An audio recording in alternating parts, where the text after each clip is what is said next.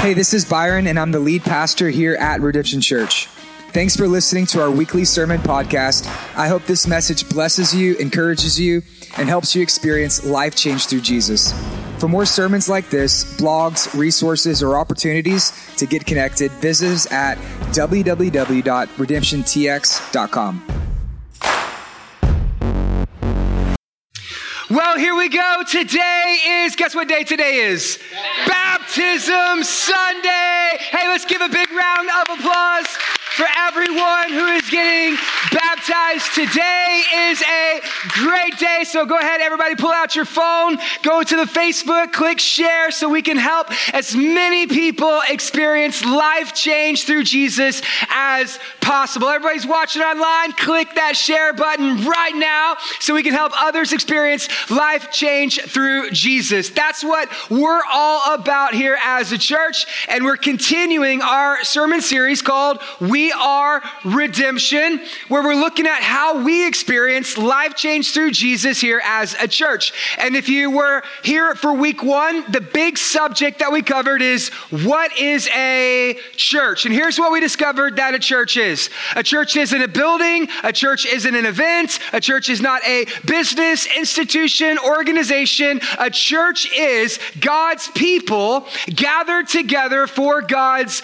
purposes. That we don't just go to church. No, we are the church. That church is not an activity. It is an identity. It's not just what we do. It is who we are, because together we are the church. The next week we discussed discipleship, and it's how we follow Jesus. And it's two things. It's knowing who Jesus is, and it's doing the things that Jesus did, because we say that life change is a lifestyle. That's what discipleship is. It's following after Jesus. Then we got real down and nerdy, and we talked about sound doctrine. And here's what sound doctrine is. It is the application of Scripture to all of our lives. So we don't want to just hear the word, but we want to do the word. Doctrine is not facts. Doctrine is faith. Doctrine isn't just information about God. It's intimacy with Him. And so we want to be a church that practices sound doctrine. Next week, go ahead, mark it in your calendars. It's going to be your favorite sermon in all of the We Are Redemption series, because we're going to be talking about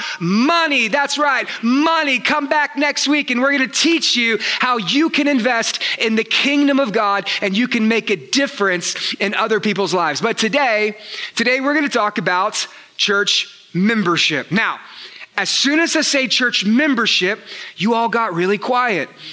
And you're like, membership? Does that mean that I actually have to commit to something? Okay, your girlfriend sitting next to you is like, yes, you do got to commit to something. Yeah, because anything that is worth it in your life takes commitment. And so that's what we're going to talk about today. We're going to talk about church membership. And I know that it's not a popular theme to discuss, but it's very important in the Bible. Some people say, well, I don't believe church membership is biblical. Well, that's funny, because I was reading the Bible, and in 1 Corinthians 12, it says that we are a body with many what? Oh man, you guys agree with me then. So you know that church membership is actually very important. But we live in a day and age to where everyone thinks that they're an individual.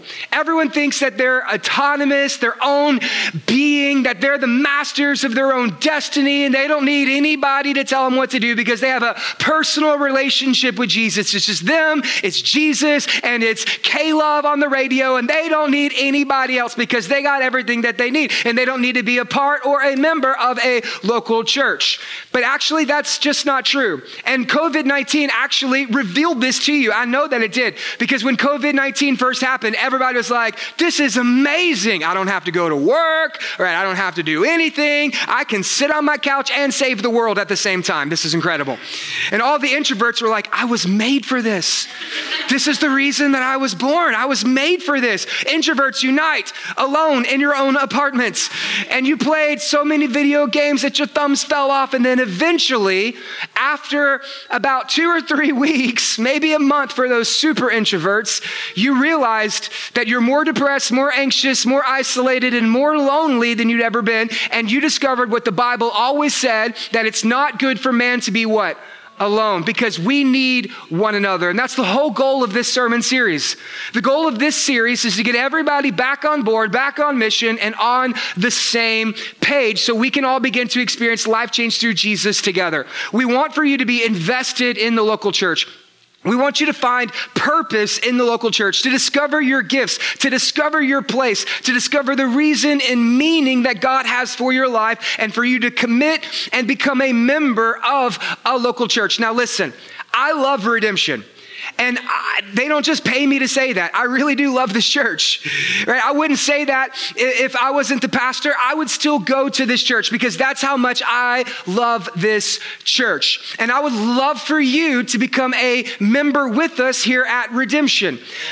But I know that not everybody's going to be picking up what we're putting down. I get it. I understand it. But after today, would you please do me a favor? Would you find a local church that you could commit to and you could become a member of that local church? Now, I'm praying that it's Redemption, and I don't believe that you're here by accident. And so I want to help you be able to become a member of the church. And so that's what we're going to be talking about today. We're going to be talking about the importance of church membership.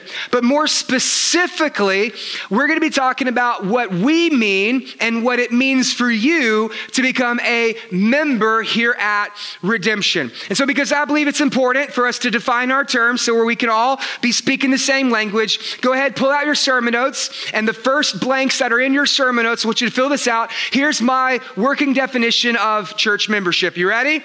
Church membership is a community that is committed to the Great Commission. We want to be a community as a church that is committed to the Great Commission. Not the Great Suggestion, not the Great Omission, but we want to be a community that is committed to the Great Commission. If you have your Bibles, turn with me to Matthew chapter 28. We're going to start in verse 16. We're going to study something that is known as the Great Commission. How many of you were raised Baptist? Okay, you should have this memorized. All my Baptist people, you should have this memorized. You probably got like a patch on your Awanas vest for memorizing this. I grew up in the Assemblies of God. We had Royal Rangers. We didn't have patches, we had pens. And I got a pen because I could quote the Great Commission. If I grew up in a church that they didn't tell me tattoos were a sin, I probably would have got the Great Commission tattooed on me. That's how important the Great Commission is. And so if you have your Bibles, turn with me to Matthew chapter 28, verse 16, and we're going to study the Great Commission. What I want you to see is this. Everything that we do as a church here at Redemption is based out of and born from the Great Commission. Today, we're going to talk about four things. I want to share with you our vision as a church. We're going to talk about our values that we have as a church. We're going to talk about our mission, what we want to accomplish. And then lastly, we're going to give you some next steps, some easy ways that you can help accomplish the Great Commission too, because that's what a church is. A church is a community. That's what we want to be in membership, a community that is committed to the Great Commission. So let's go ahead and read the Bible. So you guys excited to read the Bible today? Yes. Didn't matter because I was still going to read it. Here we go. Matthew 28:16. Now the 11, the disciples, they went out to Galilee to the mountain in which Jesus had directed them. And when they saw him, they worshiped him, but some, they doubted. And Jesus came and said to them, all authority in heaven and on earth has been given to me. Go therefore and make disciples of all nations, baptizing them. We're going to do that today. Woohoo! Baptizing them in the name of the Father and of the Son and of the Holy Spirit, teaching them to observe all that I've commanded you. And behold, I am with you always to the end of the age. These are the last words that Jesus ever said to his disciples. How many of you know last words are important? Last words are very important. You typically save the best for last. You talk about the most important things as the last things. Last words are very important. I remember several years ago, whenever my great-grandfather passed away, we went to go visit him in the hospital. And as we're sitting there by his hospital bed, here's what he talked about. He talked about how much he loved the Lord and how much he loved his family. He didn't have time for trivial, mundane things because at the end of your life, what matters most is what you want to talk about. And this is the very end of Jesus' life. These are the last words that he says to his nearest, dearest, and best friends. Go make disciples of all nations, baptizing them in the name of the Father and of the Son and of the Holy Spirit. These are the last words of Jesus. Now, I want you to understand something. Okay, that here at Redemption, we believe that Jesus is God. We believe that Jesus is the second member of the Trinity. He is very God of very God, and he humbly entered into this world on a rescue mission, and that he comes to seek and to save the lost, and that Jesus, as he was alive, he never sinned. He lived the perfect life, the life that none of us could live, and he substituted himself in our place for our sins. He died that painful death, the death that we deserve, and he was innocent through it all, that through his ministry, he loved, he helped, he served, he ministered to others. He welcomed the unwelcomed. He loved the unlovable. He forgave the unforgivable. He served everyone that he came. He preached, he taught, he healed, he performed miracles, hung out with prostitutes and tax collectors. And through all of this, he was arrested. He was falsely tried. He was crucified, hung on a Roman cross. And then he was taken down from that cross and he was buried in a grave. And then 3 days later, Jesus resurrected from the grave. And as he rose from the grave, he conquered Satan, sin, hell, death, and the grave. And he overcame the wrath of God in our place. And then he ascended to the right hand of the Father, where he rules and he reigns with all authority. He is the King of kings and the Lord of lords. This is our Jesus. And right before he ascended to the right hand of the Father, where he intercedes on our behalf, here's what Jesus says. Go make disciples. Go make disciples of all nations, baptizing them in the name of the Father and of the Son and of the Holy Spirit. And who does he say that to? 11 men. 11 men on the side of a Galilean mountain. 11 men. This is the very beginning of the church. This is where Christianity started. This is the very beginning of a church. It started with 11 men on a mountainside in Galilee. And today, the local church is 3.5 billion people all across the planet. In 2,000 years, the church has grown, survived, thrived, and flourished and reached in more people and transformed and changed more lives than anything else in the world. There is nothing like the church. There never has been anything like the church. There is never going to be anything else like the church. The church is the biggest thing that's on the planet, right? The church is bigger than McDonald's. Everywhere Coca-Cola's been, the church beat them there. The church is bigger than Amazon. The church is bigger than Target or Walmart or anything that you can imagine. There is nothing that's like the church. On every tribe, every tongue, every nation, every continent, every socioeconomic background that you can imagine, every race, every skin color, every gender, there are people just like you and me whose lives have been transformed and changed by the local church. And it grows. 2,000 years ago, 11 men. By that time, kings and queens have come and gone, and the church of Jesus remains. That nations and empires have risen and fallen and fought wars and been defeated and are dead and gone, but the church of Jesus Christ remains. That philosophies and ideologies have come in and have come out, but the church of Jesus Christ is still here. Facts and trends and opinions have come and they have gone, but the church of Jesus Christ still remains. The church is still growing, thriving, multiplying, because that's what the church does. And whatever you are reading, whatever your college professor told you, or whatever YouTube video you're watching at 2:00 in the morning, I can guarantee you in 2,000 years, no one cares. But the church will still be here.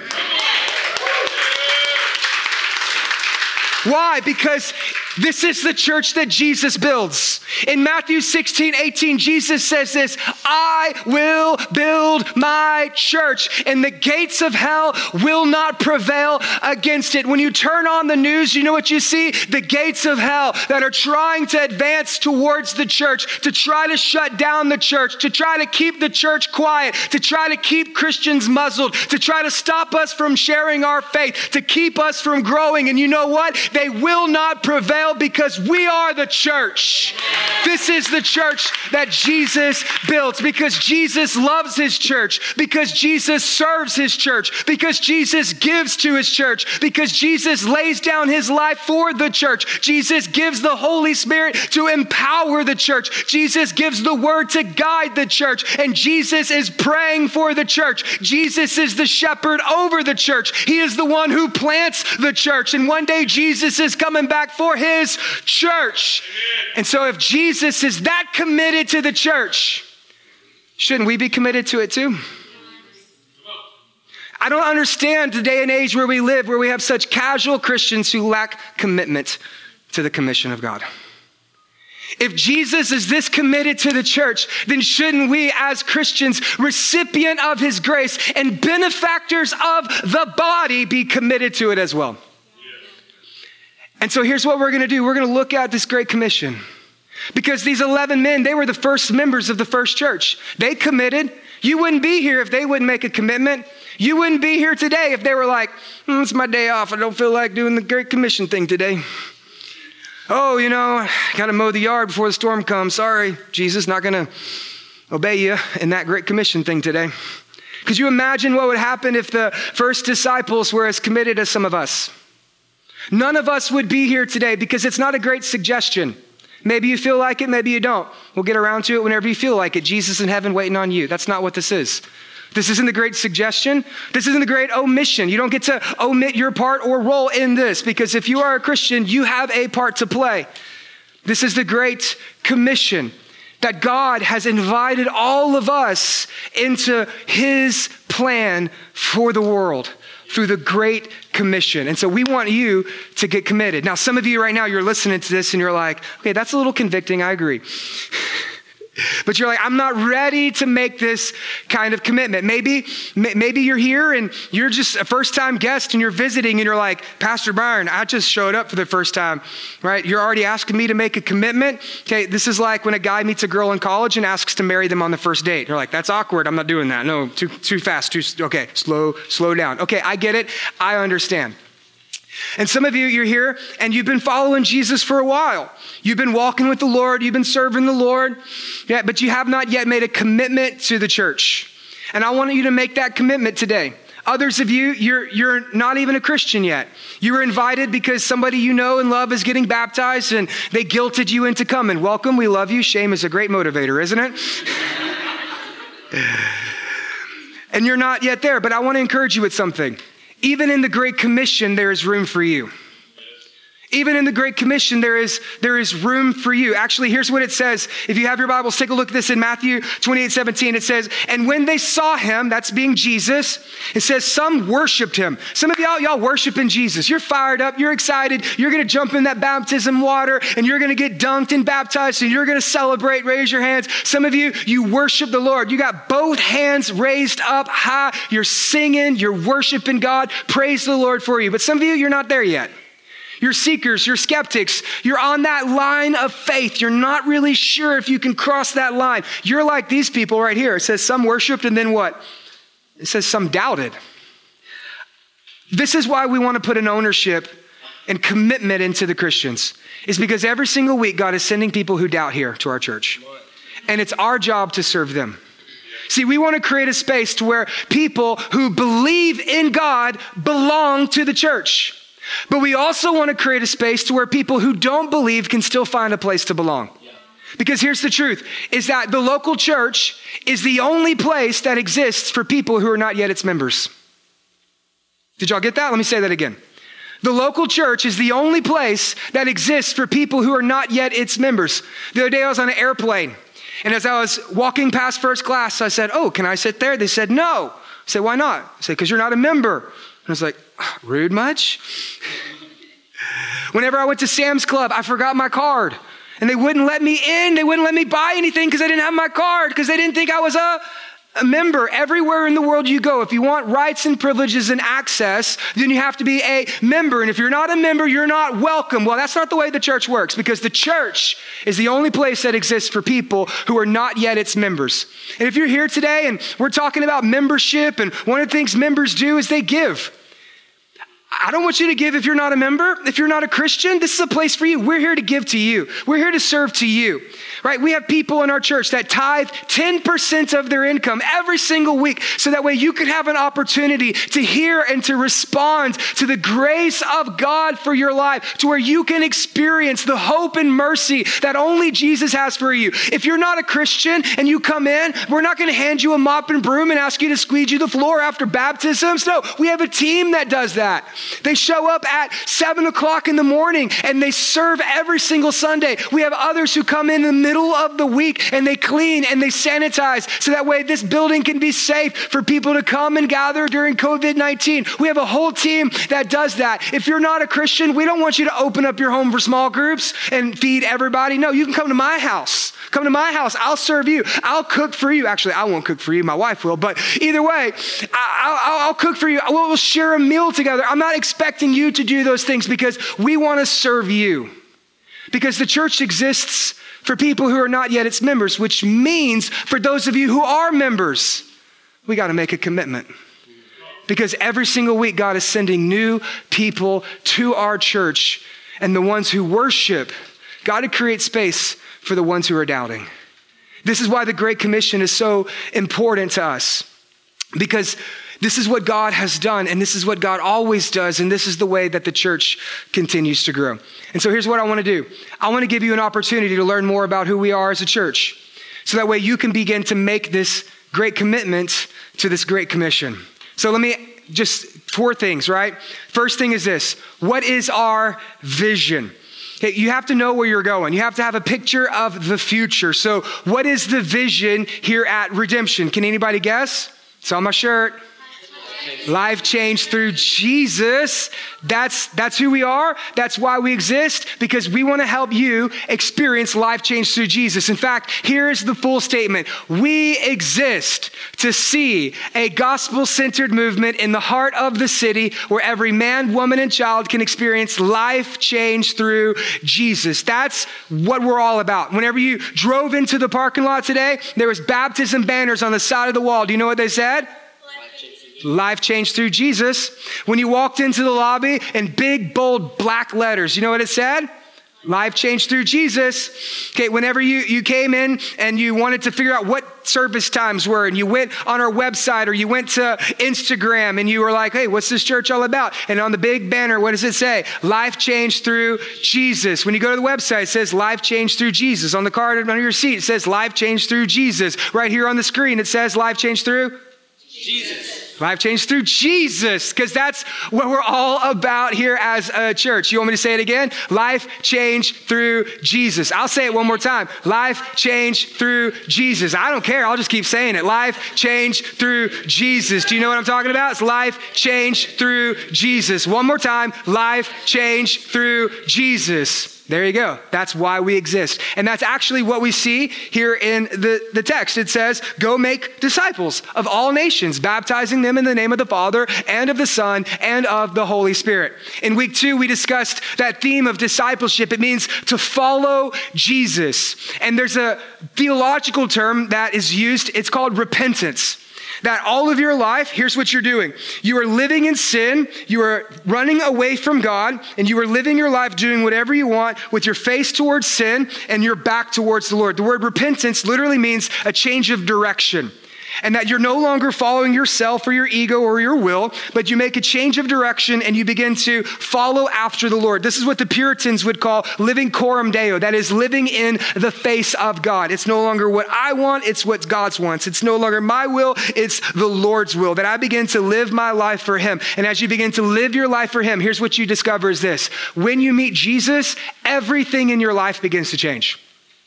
When you meet Jesus, everything in your life begins to change because He makes us new. He gives us new hearts, new nature, new identity, new purpose, new passion. The old is gone, the new is come. Jesus says, behold, I make all things new. He transforms us by the image of His word. He transforms us, changes us, who we are, how we think, how we live, fundamentally, flat out changes us. us. It's impossible to meet Jesus and stay the same. He will meet you right where you're at, but he loves you too much to leave you right there because he is going to change you. Jesus flat out changes lives. When you meet him, everything in your life begins to change. Amen. And I truly believe that everyone wants to experience this life change. You say, there's people in the world who don't want to experience. I disagree. I believe that every single person in the world wants to experience life change. The problem is they're looking for life change in all of the wrong places. They're looking at someone or something to bring them the change that only Jesus can. Let me just tell you, life change does not come from a politician. Life change only comes from Jesus.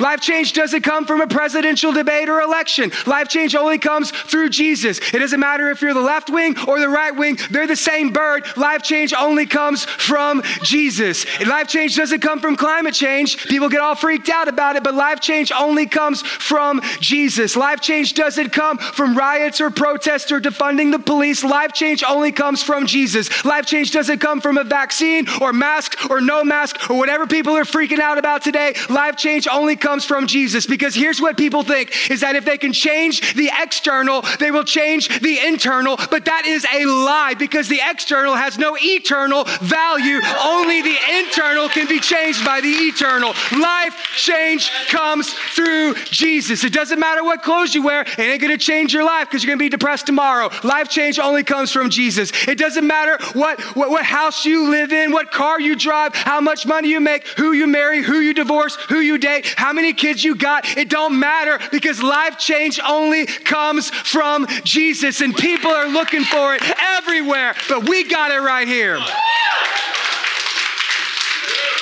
Good. And this is why we exist, to help people, because on your own, you're lost.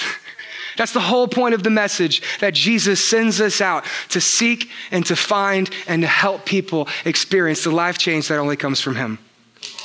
That's our vision. Life change through Jesus. You guys are so good.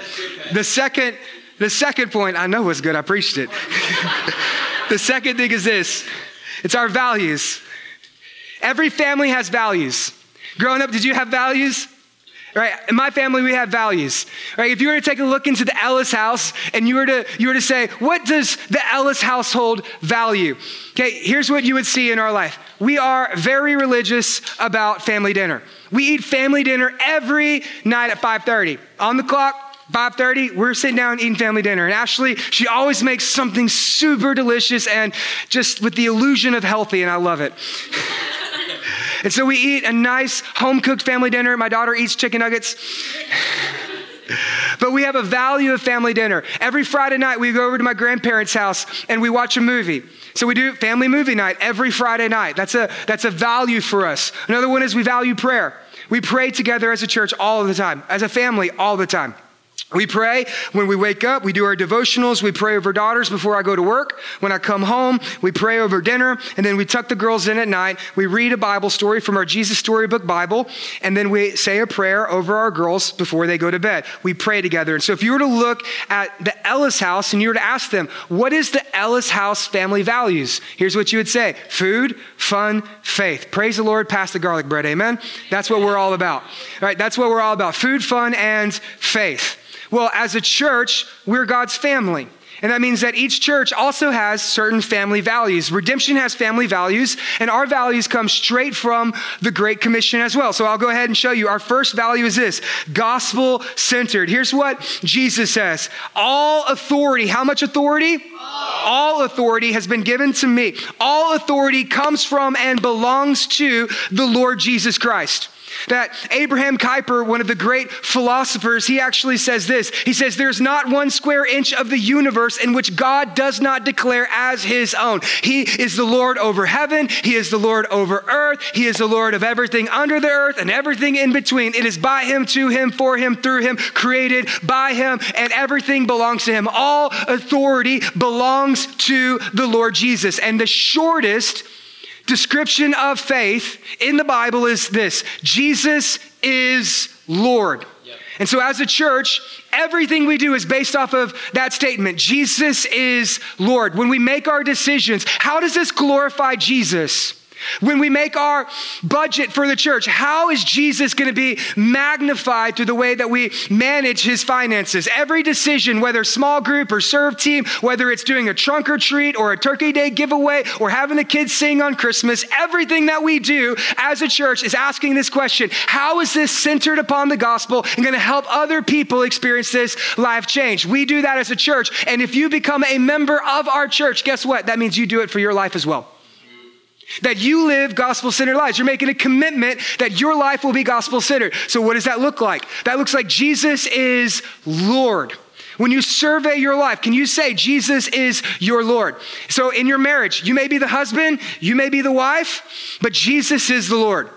Right? You may be the mom, you may be the dad, but guess what? Jesus is the Lord. You may be the one financing the mortgage, but Jesus is the one who owns that home because Jesus is the Lord.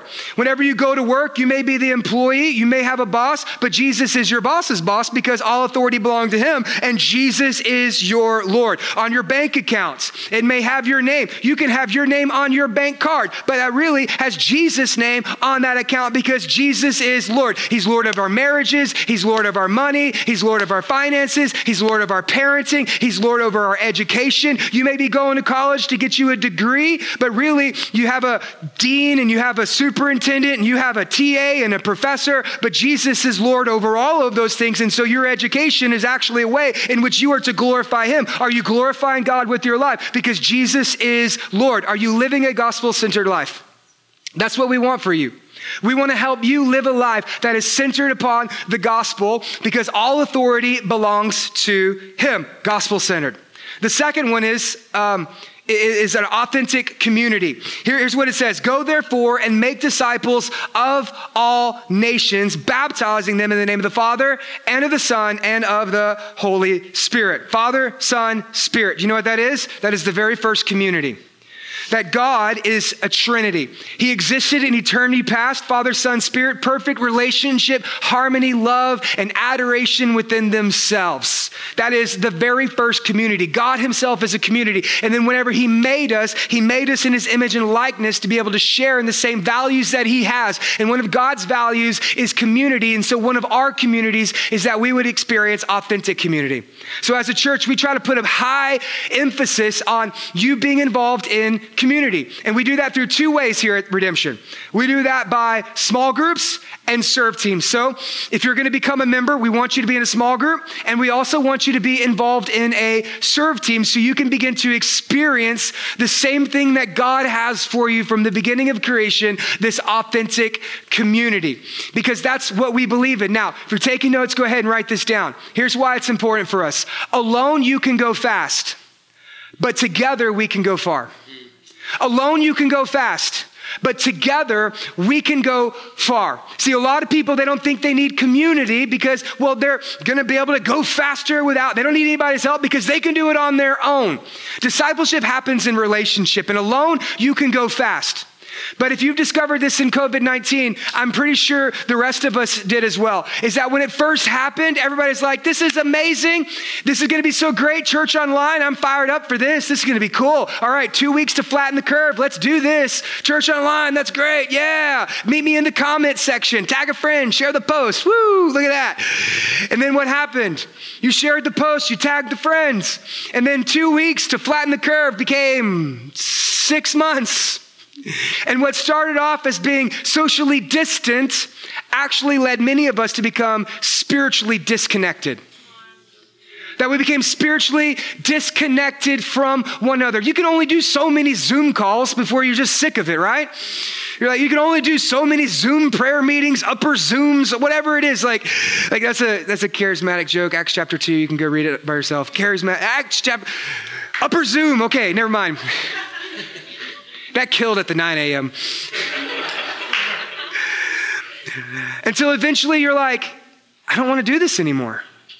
And then what happened is you stopped going to your upper Zoom meetings. You stopped answering the phone. You stopped replying to people's texts. You stopped watching the online services. You stopped sharing the posts.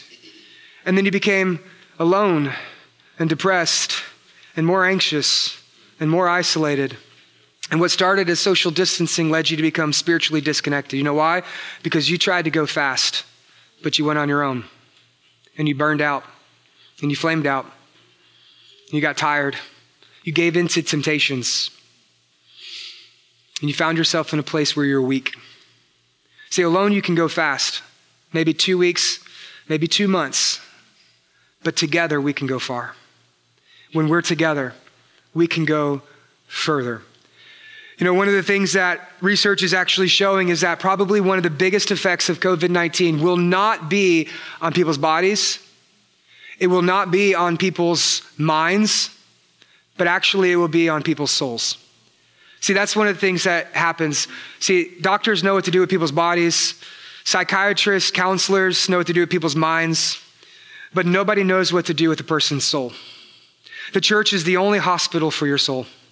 The church is the only place that can meet those inner needs of your soul. The reason why drug addiction is going up and relapse are happening is not just because people are drug addicts, it's because their souls are hurting and they're trying to numb some deeper pain that's in there.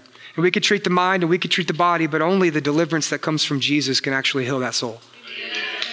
The reason why marriages and struggles and things are happening isn't because they have conflict, it's because they have sin and they don't know how to deal with sin. Jesus is the only one who knows how to deal with sin. You got to get in the church if you want to get rid of that sin, if you want to figure that out. And so what happens is drug addiction goes up, depression, anxiety, divorce continues. Children are at home with parents who are at each other's throats, and many times they're the ones who are suffering at the hands of parents who can't control themselves. And we have this epidemic of suicide that is becoming so prevalent in the world today because we have tried to treat the body, we have tried to treat the mind, but we have shut down the church. And people don't know how to deal with the soul. And so you've been going alone, you've been trying it alone, you've been working it alone, and you've been going alone. And this is why you're here today, is because you've discovered that you can only go so far alone, but together we can go far. Research shows that 1 out of 3 Christians have stopped attending church altogether since COVID-19. Whether online or in person, just stop going. The average church attendance now is 1 out of every 5 weeks. That means the most average of you will attend church less than 12 times a year. And then what they also show is that no matter how excited you are when you come to church or even how miraculous your conversion is, if you don't get involved in a serve team or in a small group, you will no longer be in church within 6 months. And you know how long COVID-19's been? 6 months. Do you think that maybe we're starting to see a trend here? Because there's been a lot of people who have tried to do it on their own, try to go it on their own. And they thought that I can make it for a while. I don't need anybody else. I can do this on my own. And what you discovered is that on alone, you went fast for about 2-3 weeks. And then the wheels fell off. But together we can go far. Together we can experience this life change that keeps us growing and moving and accomplishing everything that God has for us. Alone we can go fast, but together we go far. The core value number 3 we have is this: expositional preaching. Okay? Big fancy college word. Turn to your neighbor and say expositional. Turn to your other neighbor and say preaching. Expositional preaching. I spent $30,000 in college to learn that word, and you got it for free. There you go. Don't say I never did anything for you. You say, what is that? Here's what Jesus says. Jesus says this. He says, teaching them to obey everything that I have commanded of you. That is our core value of expositional preaching. That's the way that we teach the Bible here. That we just open up the Bible and say whatever it is that the Bible says. It's a crazy idea, I know, but it seems to be working. That we just preach the Bible. I know, it's insane, but it just I don't know, it just works that way. I don't know. We just say whatever the Bible says. That's called expositional preaching. And it's one of the more popular core values that we have as a church. Whenever our small groups are meeting, we actually, if you look on the back of your sermon notes, it actually has the discussion question. So you take that from the verse that we're teaching today, and then you bring that to your small group after some devotion and study. Then you just talk about the Bible that we taught on Sunday. And so it all connects together. That's the expositional preaching. And one of the questions questions for our small groups was like, what is the most exciting thing that you like about Redemption? And over again, people just say, I love that you just preach the Bible here, that you just open up the Bible and you just say whatever the Bible says. Because I've discovered that people really want to know what the Bible says. I mean, people today, they say, nobody cares about the Bible. Nobody believes the Bible. Nobody wants to hear what the Bible says. I don't think that's true. I think people really actually want to know what this book says, what it means, and how they can have some chance at applying it to their life. People just love that we open up and preach the Bible. Even my non-Christian friends who come to the church, they're like, hey, you know what? I disagree with everything you said, but I'm really glad that I understand the Bible a little bit better, because you just preach God's word. And here's what we discovered. God's word brings the growth. We started a book of the Bible called Mark over 2 years ago. 2 years ago, and we were starting that book. I was like, we're going to spend 2 years preaching one book of the Bible. And they were like, you can't do that. Your church's not going to grow. Nobody's going to come. You're going to bore people. And all my other buddies and coaches are like, you can't just preach 2 years through one book of the Bible. And I said, bet. And so we started that in 2018 with a church of 80 people. Today we have over 300 people, and we're still in the book of Mark. So when we finish this series, we're going to dive back into Mark, and we're going to finish Mark in about 20 weeks. Okay? We're going to finish Mark, I promise. And then after we finish Mark, guess what? We're just going to pick another book of the Bible. And so I believe that we're going to be doing the book of Joshua. And so we're going to study the book of Joshua, and y'all can pray for me, because I think we're going to do either 1st and 2nd Peter or 1st, 2nd, and 3rd John following that. But either way, as long as I'm your pastor, the Bible will be open, and we're just going to be preaching straight through books of this Bible. That's expositional preaching. Because here's what Jesus says. He says to teach them to obey all that I've commanded. All. Not just the parts that we like, not just the parts that we agree with or could draw a big crowd. He says, preach all of the things that I've commanded. This is a big book, right? We're not limited to the 4 Sunday school stories that you learned when you were a child. You know, we have a lot more in here that we could cover, right? There's more than just the daily devotional memorization Bible verses that we can talk about. There's more than Philippians 4:13 and Jeremiah 29:11 and Matthew 28. We have a lot of ground to cover if we want to obey all that Jesus has commanded. And expositional preaching is the way that we do it. And here's what's so cool about it, is the goal of the church is not just to make disciples, but to mature them as well. That we don't want to just make disciples and say, oh, you're saved now? Wow, that's great. Let's go help some other people get saved, and we're going to forget about you. That's not what we want to do. We want to not only make disciples, but we also want to mature disciples as well. And expositional preaching gives us the ability to do both, to both make disciples and to mature disciples.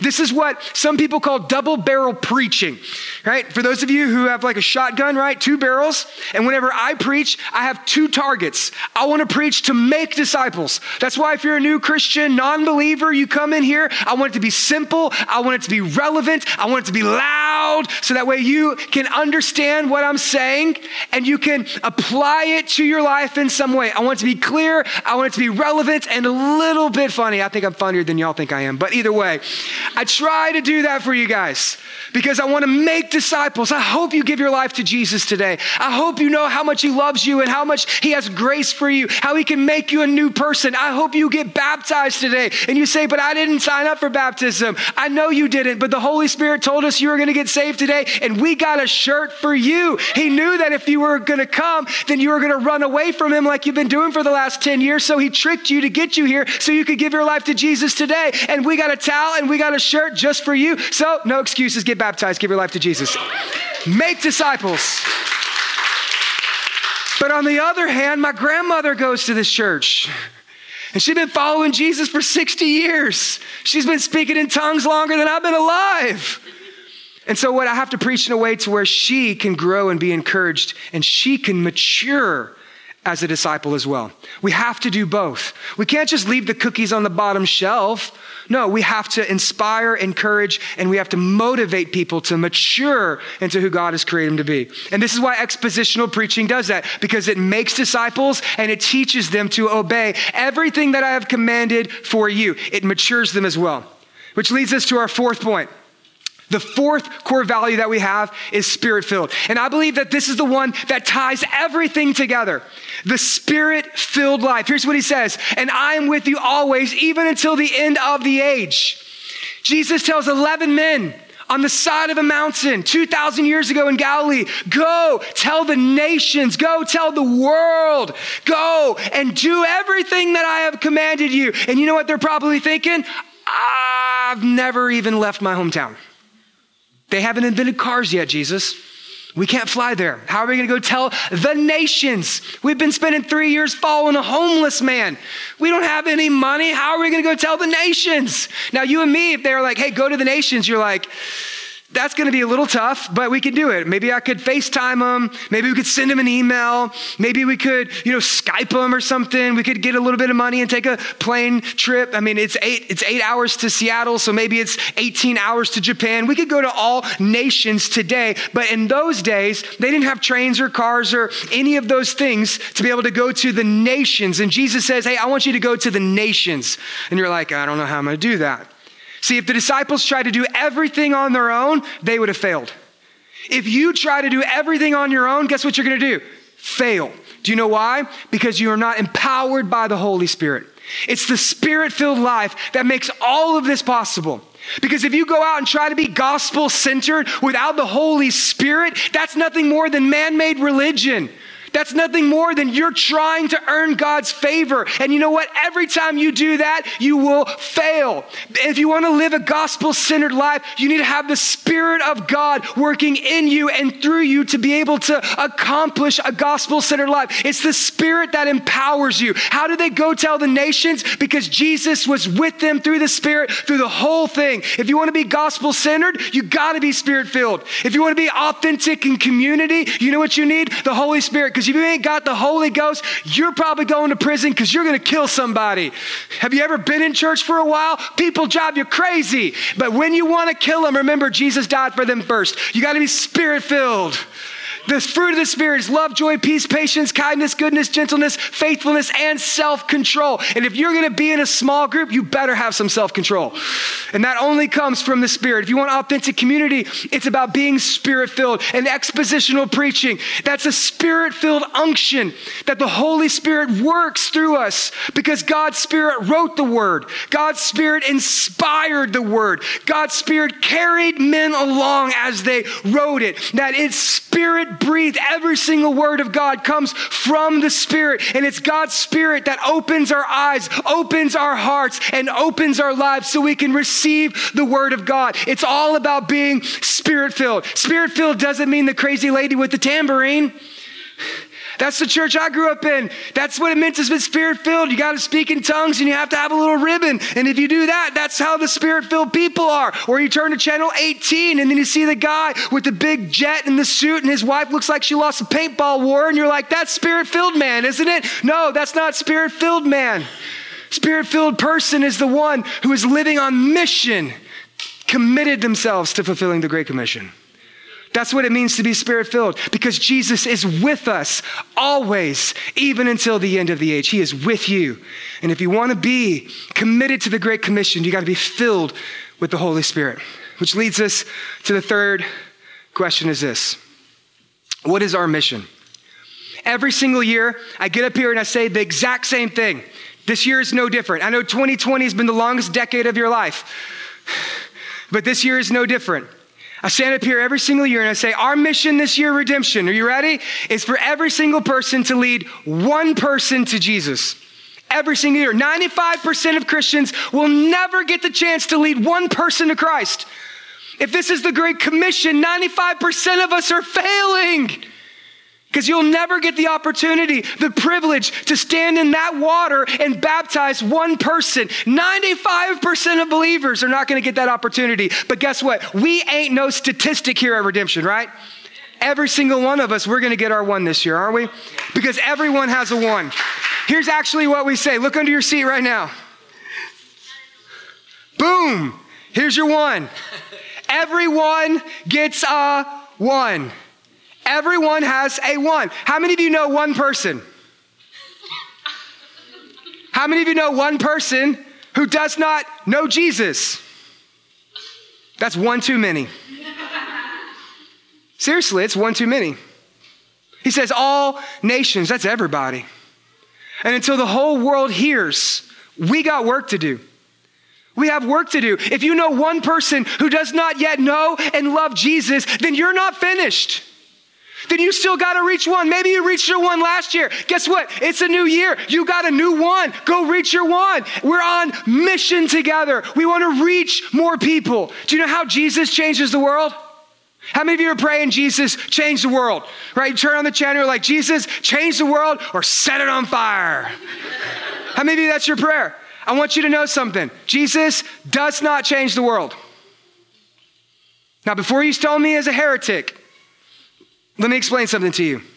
Jesus came and he revealed himself in the kingdom of God for 3 years while he walked the earth. If he wanted to change the world, he would have done it then. If he wanted to change the world, here's what he would have done. He would have came down and said, I am God, worship me. But that's not what he did. He came as a baby, an infant, tender and mild, humble. If Jesus wanted to change the world, he would have overthrown Rome. He would have uprooted the religious institution system. And he would have said, here's my crown, here's my throne. Everybody come worship me. He could have done that, but that's not what he did. You know what Jesus did instead? He spent 3 years hanging out with people. Here's the reason why. Because Jesus doesn't change the world. Jesus changes people. And it's people who are changed by Jesus, like the 11 disciples who go out and they begin to change the world. That's you. That's me. That's us. That's the commitment to the Great Commission. That's the community that we are. We are a community that reaches the one. And I believe that every single one of you has a one. There is a person in your life that you are praying for, that you are believing for, that God has put you in their life. He has given you influence in their life. He has strategically placed you, and you know who they are as I'm beginning talking to you, because I feel faith arising in our congregation right now, that God has a plan for them too. And if he does it for you, he wants to do it for them. And you have a one. You have a commission. You are being sent by God to be able to see their life begin to change as well. Everybody has a one. And today at Baptism Sunday, we're going to get to see the people in our church get their one. Because we have over 20 people who have signed up for baptism today. And they're not the only person in the tank. There's always somebody else in the tank with them. And I don't do the baptizing here. We let you baptize your friends. When you lead them to faith, you get in that water and you get the privilege to baptize them, because everybody has a one, and we want you to get your one. We don't want you to be a statistic. We want to be a community where we commit ourselves to fulfilling the Great Commission. That's you and that's me. And I'm excited to tell you, Redemption, today I got my one.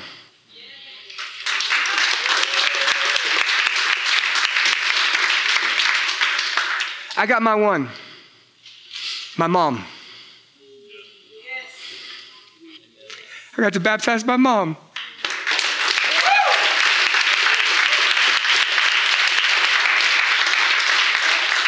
There's been such great healing. First time in 35 years I've seen her sober. Whenever I was born, she had me when she was 14. And the church wouldn't dedicate me. And she ran away from God. The church thought, well, I was born in sin, and so they didn't want anything to do with dedicating me as a child. And so she ran away from the Lord. She spent the last 35 years addicted to drugs and alcohol, in and out of prisons and rehabs and abusive relationships. 6 months ago, she came home.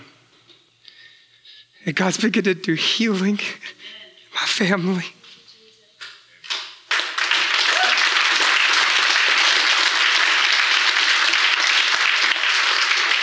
And now a little boy who was not allowed to be dedicated at a church is now a pastor who gets to baptize his mom in his church.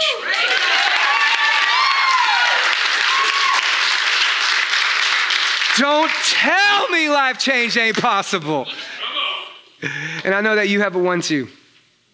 I know there is someone in your life that God has placed you there so that way you can make a difference in their life as well. Everyone has a one. Who's your one? So here's what I want to do as we close. I want to give you some next steps. If you're here today and you think, I want to be a part of this church, we want you to be a part of this church too. We want you to belong, not just believe. We don't want you to be a casual Christian, a backseat believer. We don't want you to be an isolated saint or a holy hermit. No, we want you to be committed to the Great Commission and to be in community with us. And so we always have next steps. Jesus says, go. That's the word for you. Go. Take a next step. Go on. Try it. Go on. Do something. Go, therefore. Go. Do something. Go. Get up out of your seat. Go. Take a next step. You never run out of next steps when you're following Jesus. And so it's time for us to go. Now, some of you, your next step is this, is being baptized today. Now, you want to give your life to Jesus. You want to make that commitment. You were the doubter at the beginning of the sermon, but now you are ready to worship because we make space. We exist for you, for this moment, for your life, for you to get in that tank today and be baptized. If you're a Christian, you have not been baptized, you're disobedient to the Great Commission. I don't know how else to tell you any other way. If you are a Christian and you have not yet been baptized, you are disobedient to God's plan for your life. The last words of Jesus, and I'm laying it on pretty thick. Yes, I know, because the last words are important words. And if you're here and you're a Christian, you have not been baptized, you are disobedient to the will of God in your life. Get in the tank today and we will throw a party for you, I promise. You say, but I don't have a shirt. I got a shirt. You say, but I don't have a towel. I got a towel. You say, but I want my family here. We have a photographer. She'll take pictures. There comes a point to where obedience is more important than having a family reunion. There comes a point where it's just simply being that obedient to taking that next step. And if you're here today and you feel the Lord beginning to work in your life, and you're moving from the doubter to the worshiper, hey, we're here for you to see the Great Commission fulfilled in your life as well. God brought you here on purpose today. You are not an accident. You are not here by chance. God has a purpose, a plan, and a reason. We love you. We welcome you. We want you to give your life to Jesus today. And so if that's you, in a moment, I'm going to dismiss you to go get baptized. If you're here today and you're in that middle ground, you're like, I kind of like you, but I'd like to go on a few more dates before I make a commitment. I get it. I understand. I get it. I had to say the same thing to Ashley. So here's what we're going to do. Next week, me and Ashley, we want to feed you. We're going to invite you to Next Steps. And at Next Steps, we have a dinner. And it's right after church. We're going to feed you. We're going to watch your kids, which is amazing. I mean, if we're going to feed you and watch your kids, why wouldn't you come? Okay, those are like the two most important things in this world. It's Jesus, feed me, and somebody watch these kids. Like, that's it. So we're going to do those things for you. And we want you to come to Next Steps just so me and Ashley can get to know you a little bit better. But if you are here and you have not yet become a member, what are you waiting for? Jesus says, go, therefore, and make disciples. If you're here and you're been coming to church for a while and you're not a member, you're not plugged in, you're not serving, you're not giving, guys, you're missing your opportunity. You're missing your chance to be a part of something that is the biggest thing in the world, being a part of the local church. And so if Jesus is this committed to us, shouldn't we show that much more commitment to him? This is what it means to be a church member, that we are committing ourselves to being a community that accomplishes the Great Commission. That's what we want to see for you. Well, thanks again for tuning in with us here at Redemption Church. If this message was helpful to you in any way, leave a review, like, comment, or share with your friends to help others experience life change through Jesus.